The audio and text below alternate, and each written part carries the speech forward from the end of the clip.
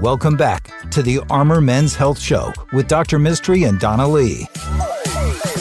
Hello and welcome to the Armor Men's Health Show. This is Dr. Mistry, your host, here with my co-host, Donna Lee. Hey, everybody. Thank you for listening to the show. We love your feedback. We love your emails. Our radio and podcast overlords tell us that those of you that listen to this show in the car, then go home and remember to send us an email, suggests a very high degree of engagement. And so we love our highly engaged listeners. That's right. You know, we had that patient once who listened and she was super angry and said that we were losing respect in the community, but you made a good point. She had to listen to the entire show just to get the phone number or email address to call me. That's a committed hater. Mm-hmm. Well, we're still waiting, by the way, for her to call me. We're still waiting for her to call us. Our show is brought to you by NAU Urology Specialists, which we started in 2007. And we are joined today by one of our fellow partners, Dr. Christopher Yang. Dr. Yang, thank you for joining us today. Yeah, thanks for having me again. We talked about what options we have for erectile dysfunction when the pills don't work or stop working. And in this segment, we're going to talk about a specialty procedure of yours called the inflatable penile prosthesis. Would you please explain what that is, how it's inserted, and who it's for? Yeah, well, first of all, there's different types of penile prosthesis. So inflatable is one of them. There's also one called a malleable or semi-rigid. So I want to give some love to the malleable as well. Okay, gotcha. But basically, both of these implants are a surgical implant that basically helps with erections. One of my mentors would say that this is the only way to cure erectile dysfunction, where you can have intercourse whenever you want. Basically, there are two structures in the penis called the corpus cavernosum that fill up with blood when you get an erection. And the idea behind these surgeries are to put something inside that can get rigid whenever you want. The malleable or semi-rigid penile prosthesis, those are simple. Those are the structures that go inside the corpus cavernosum that stay firm. You can bend them up and down so you're not showing all the time, but they stay firm. The inflatable, that's kind of the next level, the better type. There are cylinders that go inside that inflate and deflate. So, it's almost like the old Reebok pump shoe. Nice analogy. Yeah, right. So when you want to, you can inflate it and you move saline into the cylinders. It's almost like blowing up a balloon. And then when you're done, you deflate it so that you are not walking around hard. And sensation's the exact same? Yeah, it does not affect the nerves at all. It does not affect sensation. You can still have orgasm. You can still ejaculate. It just helps you with the erection itself. So I think there's a lot of psychological barriers that men have to overcome. And unfortunately, I feel like a lot of those psychological barriers prevent them from having good and healthy sex lives. What are some of the more common psychological barriers that you've seen men encounter? Yeah, I think we've talked earlier about different issues with libido, testosterone, things like that. So number one, we need to have men who are interested, who, still want to have intercourse. Sometimes there's partner issues where, the men want to have intercourse, but their wife, their partner aren't really willing. It's not the case for everyone. I did not tell you to bring up my home life, but go ahead. Once we have a patient, a man who is interested in having erections and, have willing partners, then we need to work on, them getting the erection. Now, there's a pretty big psychological component in erectile dysfunction, in that if a man has erectile dysfunction and they're thinking about it, they're worried, concerned about it, it can definitely snowball.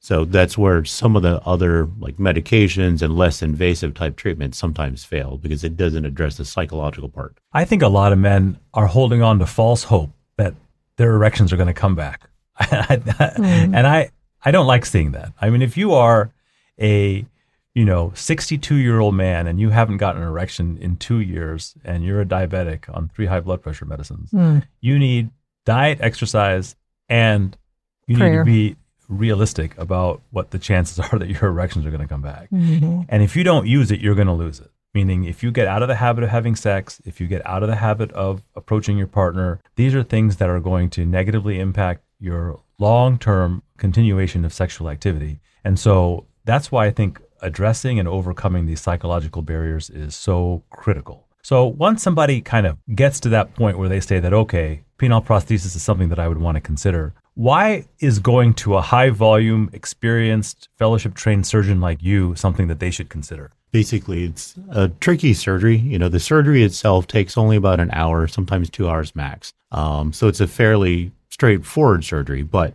you know, you definitely want to have a surgeon who does a lot of them because of the potential side effects, mainly infection. And it definitely is shown that, you know, surgeons who do more of them have in general, lower risks of infection.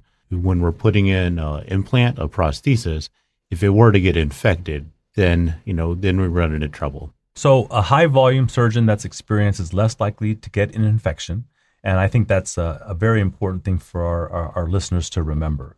So you want to go to someone who specializes in prosthetics in urology. That may not be something that you're too familiar about looking at, but that's the term that we'd be looking for, prosthetics in urology. And if somebody's going to get one of these, what can they expect in terms of recovery, and when can they start using their new toy? There's no way to sugarcoat it. It's a pretty sensitive area to have a surgery done. So, I would say you probably can't expect to have quite a bit of pain, quite a bit of discomfort, but typically that lasts for on the order of days to maybe a couple of weeks at most. We have patients walking around, moving around the next day, but you probably would not be doing, strenuous activity for a week or so.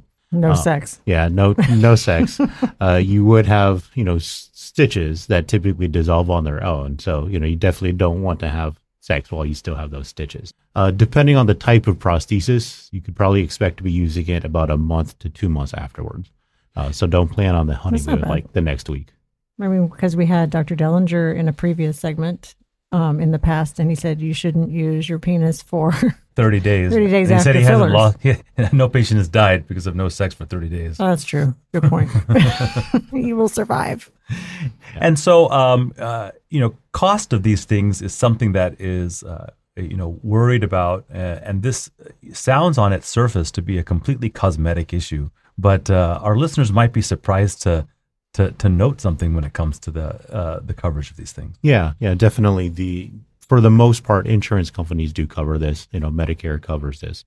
Now, this is in 2023, like 5-10 years from now, who knows? But right now it is covered for the most part. By most, yeah. We had one patient who found out it was not, but for the most part, it is. For most insurance companies. And VA patients also it's covered for the most part. So if you're a veteran and you can get into the community care program for your erectile dysfunction, that's something that we can help you kind of navigate as well. Yeah, definitely. There's one high volume implanter, actually, the person who implants the most in the world. His name is Paul Prado out in Miami. And he has a saying that he wants to make dicks like tits. Basically, he thinks that there should be as many penile prosthesis surgeries as breast implants. Mm-hmm. Exactly. I can't wait to find the logo for that one. Yeah. Let's make one. I think we're going to get in trouble. Those shirts we're going to have trouble wearing in public. Yeah. Depends. The other interesting thing about that, comparing penile prosthesis surgery to breast augmentation, is that for when we put in a penile prosthesis, it's for an organ dysfunction. A man has an organ that actually is not working, whereas breast augmentation is, for the most part, cosmetic. There's some psychological issues, but, it's more of a cosmetic thing than an organ dysfunction. But both are for the man's enjoyment, right? I think they're like shoes. I think women get breasts for other women. I think you guys like them. I don't know. Just occurred to me the other day. Just thinking. Just occurred to me the other day.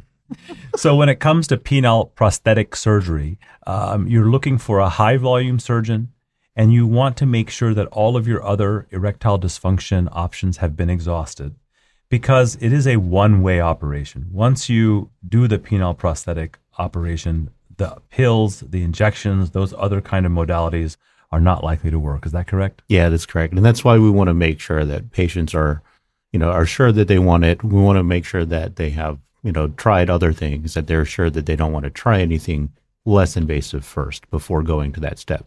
But for the most part, patients who do well, who heal well, they're very happy after they have the prosthetic because, it fixes their organ dysfunction. They can have intercourse whenever they want.